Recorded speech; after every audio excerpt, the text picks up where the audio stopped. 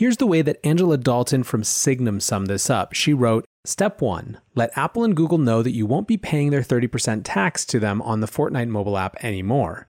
Step 2, wait for both to play along by cutting you off from their app stores. Step 3, slap a couple of brilliant antitrust suits on the table, complete with violations of both the Sherman Act and California's Cartwright Act, and an entertaining trailer of content, 1980 Fortnite, that would bring a smile of yes to most faces. Move over Elizabeth Warren in your Big Tech is Bad Medium post. Are we witnessing the most creative execution of an activist moment we have seen from a company in history? Welcome back to The Breakdown with me, NLW. It's a daily podcast on macro, Bitcoin, and the big picture power shifts remaking our world. The Breakdown is sponsored by Crypto.com, Bitstamp, and Nexo.io, and produced and distributed by CoinDesk. What's going on, guys? It is Friday, August 14th, and today we are talking about the internet's first world war, the battle royale between Fortnite, Apple, and Google. First, however, let's do the brief. First up on the brief today, our regular check-in around COVID economic indicators. So the first has to do with jobless claims.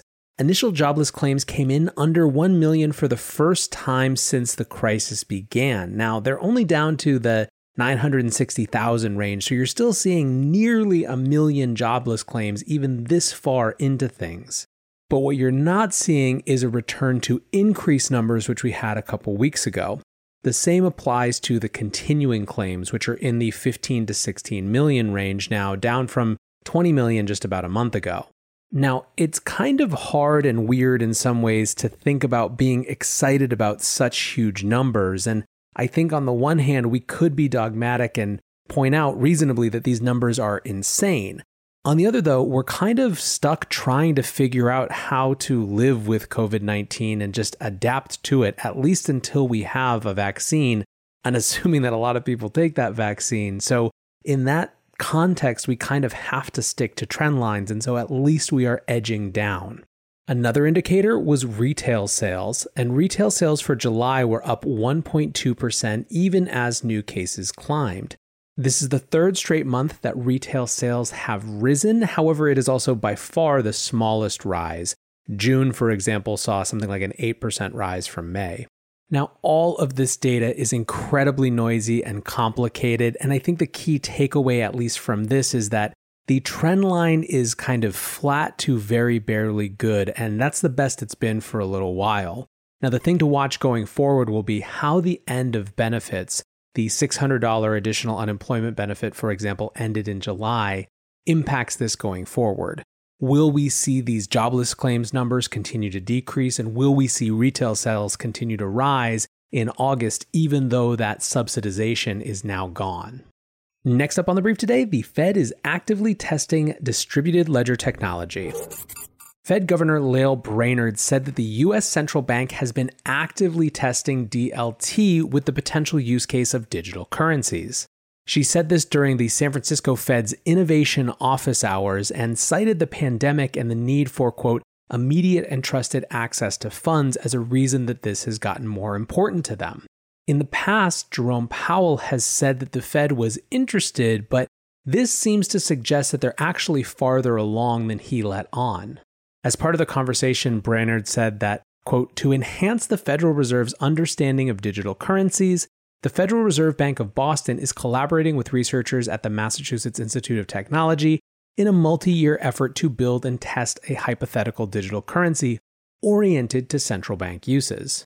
A last interesting note here has to do with the fact that Brainerd singled out China, saying that they had, quote, already moved ahead rapidly with their version of a CBDC, so potentially that pressure from the East is getting under the Fed's skin just a little bit.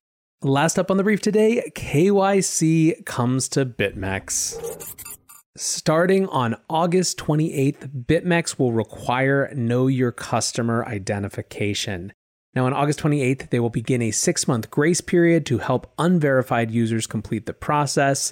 And the reason they give is, quote, the exchange's primary motivations for this change are to remove barriers to entry for some of its target users, improve the security of the platform, and get ahead of evolving regulation in the cryptocurrency industry.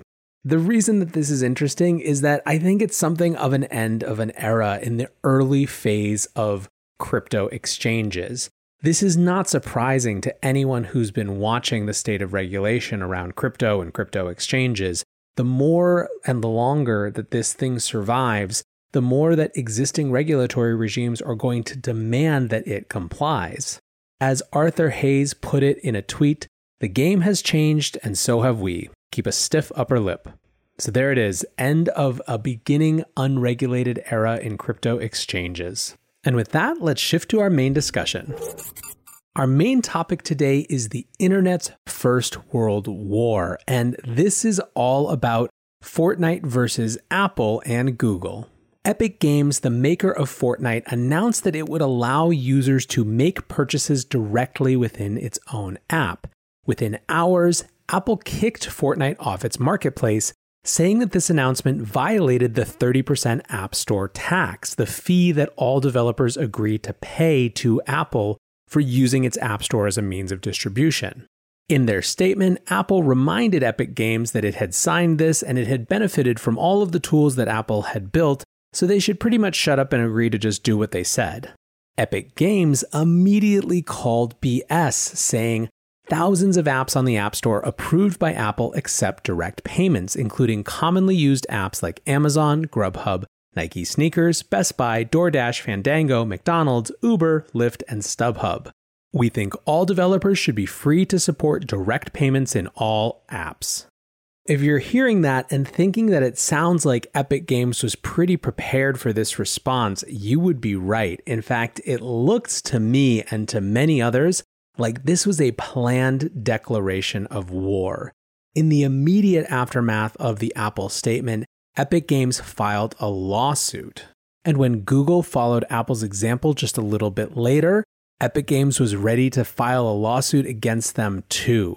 Here's the way that Angela Dalton from Signum summed this up. She wrote, "Step 1, let Apple and Google know that you won't be paying their 30% tax to them on the Fortnite mobile app anymore. Step 2, wait for both to play along by cutting you off from their app stores. Step 3, slap a couple of brilliant antitrust suits on the table, complete with violations of both the Sherman Act and California's Cartwright Act, and an entertaining trailer of content, 1980 Fortnite, that would bring a smile of yes to most faces. Move over Elizabeth Warren in your Big Tech is Bad Medium post. Are we witnessing the most creative execution of an activist moment we have seen from a company in history?" The trailer that Angie is talking about is that Epic Games made a version of Apple's absolutely famous 1984 commercial, arguably the most famous commercial in television history. Only in this case, instead of it being someone else, with Apple being the disruptive hammer thrower who's breaking the masses free of their consumer slavery, it's Fortnite characters who are breaking consumers free of their dependence on Apple. It is the perfect metaphorical bookend to where Apple started to where it had come. And certainly whether you like the trailer or not, and based on Twitter, most people do, this has to be the first antitrust lawsuit that actually comes with its own digital trailer. What's going on, guys? I'm excited to share that one of this month's breakdown sponsors is Crypto.com. Crypto.com offers one of the most cost-efficient ways to purchase crypto out there, as they've just waived the 3.5% credit card fee for all crypto purchases. What's more, with Crypto.com's MCO Visa card, you can get up to 10% back on things like food and grocery shopping. When you buy gift cards with the Crypto.com app, you can get up to 20% back. Download the Crypto.com app today and enjoy these offers until the end of September. Bitstamp is the original global cryptocurrency exchange. Since 2011, Bitstamp has been the preferred exchange for serious traders and investors, trusted by over 4 million customers, including top financial institutions. Bitstamp is built on professional-grade trading technology. Their platform is powered by a NASDAQ matching engine, and their APIs are recognized as the best in the industry. Download the Bitstamp app from the App Store or Google Play, or visit bitstamp.net/pro to learn more and start trading today. That's bitstamp.net/pro. In this crisis, many investors aim to keep and grow their digital assets. Others seek to maximize the yield on their cash. Nexo allows you to achieve exactly these two goals. The company offers instant crypto credit lines against all major cryptocurrencies, with interest rates starting from only 5.9% APR. Nexo also lets you earn up to 10% annually on your fiat and digital assets. What's more, interest is paid out daily, and you can add or withdraw funds at any time. Get started at nexo.io. Fundamentally at issue here is Apple's control over the developer ecosystem and its ability to demand a 30% fee for anything that developers sell from apps that go through the Apple App Store. This model has been coming under increased pressure, and that's both general and specific. On the general side, MG Siegler, who's an investor formerly at TechCrunch, wrote about this in June, basically arguing that 2008, when the first policy was written, was a fundamentally different time in internet history, and that Apple had to update the policy for a new era, that it couldn't keep just kind of bandaging it over and over and over again. In July, Tim Sweeney from Epic also pointed out how absurd this control was using the context of some companies that had started to sell virtual classes because of the pandemic. When Airbnb and ClassPass started selling classes online, Apple came with their hand out wanting a cut. Tim Sweeney wrote then, "Apple has gone crazy. If colleges hold virtual classes through an iPhone app, Apple could demand 30% of the tuition. Truly, Apple has no right to take any percent of any company's revenue just because they made the phone people use to access the stuff." Now, what makes this more than just a spat between some companies is that it comes at a time when there are fundamental questions of how internet business is organized, and in specific, how these centralized platforms at the core of so many parts of our digital experience are or are not allowed to police, to control, and to profit from the platforms that they created. This is a conversation that has recently had more focus on the policing of speech aspect, because it's very politically popular to talk about, than it has on the actual antitrust and business practice control. But this case has the potential to shift that focus again. That's why Angela Dalton, who I mentioned before, referenced Elizabeth Warren's Medium post, and that's why Input Mag put the whole thing this way. Epic knows that these practices won't look good in any court case against Apple, especially with the current antitrust political winds whipping through Washington. Epic's strategy here is clear. Break the rules, get punished by Apple, show consumers and politicians exactly the kind of power Apple can flex over developers and consumers, and declare war. But the masterstroke itself is that Epic is positioning this as a way for consumers to save money by lowering the price of its in-game V-Buck currency in accordance with the removal of Apple's 30% fee, and not just the shameless cash grab on their own part. So I have a few different reflections on this. First, I agree with MG Siegler that some version of this was absolutely inevitable. There have been grumblings for so long around this power imbalance between app stores and developers, and all it was going to take is someone with the consumer power and marketing savvy to take up the fight, and Epic Games has both of those in spades. It has built perhaps the most popular game platform of all time, and it absolutely crushes its sense of consumer and popular storytelling and narrative. The fact that they were ready to launch with the 1980 Fortnite trailer just shows how sophisticated these guys are. Second, Apple is facing serious headwinds in court. The mood of this moment is incredibly anti-tech. And although we've gutted antitrust over the last 10 or 15 years, this seems like an incredibly easy win for everyone but Apple. It's far less complicated than figuring out where you're going to draw the lines around something like Amazon. In many ways, it's even less complicated than drawing the lines around something like, does Facebook get to acquire Instagram? So if I'm Apple, I'm worried that they're seen as a very easy sacrificial lamb, frankly. Third, Apple should stop being stupid about this. Let's just call a spade a spade. Apple is Apple because it wasn't afraid to cannibalize its own business. Its highest authority, its highest focus was always on what was actually next, not what they could keep claim on from the past.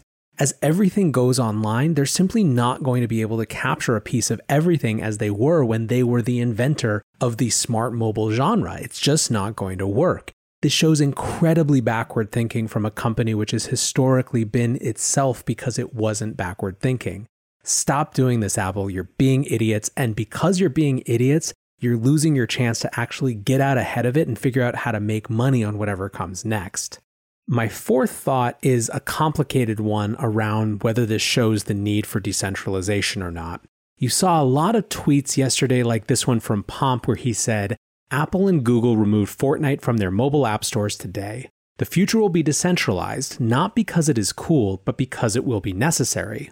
On the one hand, I do think that this validates the idea that a decentralized, organized world, this wouldn't happen.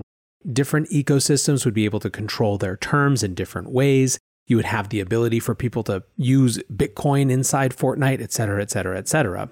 At the same time, I'm a little wary of saying that this is the big star moment for decentralization, given that really what this could also be seen as centralized power eclipsing centralized power. Fortnite is building something much bigger than just a very valuable game property, as I'll get into in a minute. And they are doing this not because they're offering a decentralized alternative, but because they believe that they have the right and the might in this moment to start to eclipse the other centralized power. And if you need any indication of what their centralized power means, their whole in-game ecosystem is run on a proprietary currency called V-Bucks that has nothing to do with outside applicability.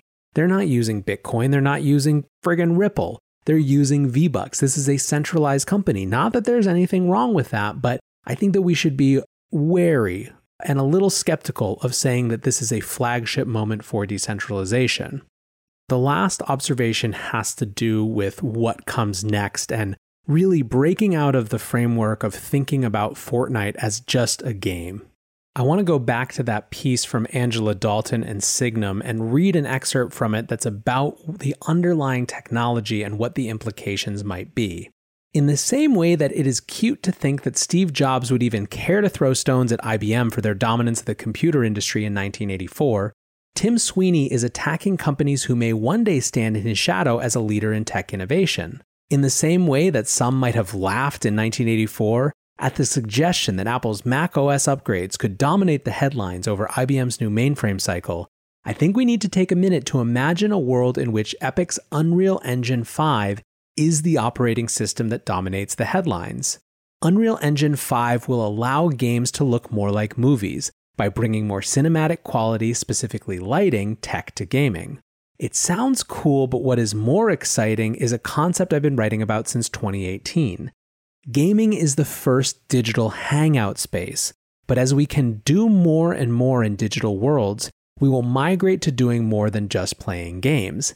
Meeting up in a digital space to do work isn't too far away. In fact, it could be a natural next step in Zoom's user interface. Spending hours on end in front of a screen full of little boxes will surely get old. Wait, isn't it already old? Of course, this behavior will require financial transactions along the way, and we have already seen this behavior happening in gaming for decades. So the point here is that what's underpinning Fortnite is an engine that has massive potential to create a different computing paradigm that actually isn't just even a computing paradigm, but a social paradigm, an entertainment paradigm, a time-spending, work-doing, where you live paradigm. This battle isn't about whether Fortnite can change the price of its V-Bucks or has to give some of them to Apple. It's about who has the power to shape the future. And that is why I'm calling this the internet's first world war.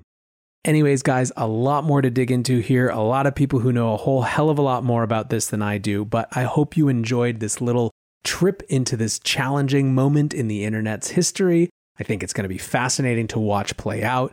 I think it's going to tell us a lot about the anti-tech mood, the antitrust mood. It might have impacts on what happens in very different antitrust cases in technology. So get your popcorn. It's going down. Anyways, guys, thanks for listening. And until tomorrow, be safe and take care of each other. Peace.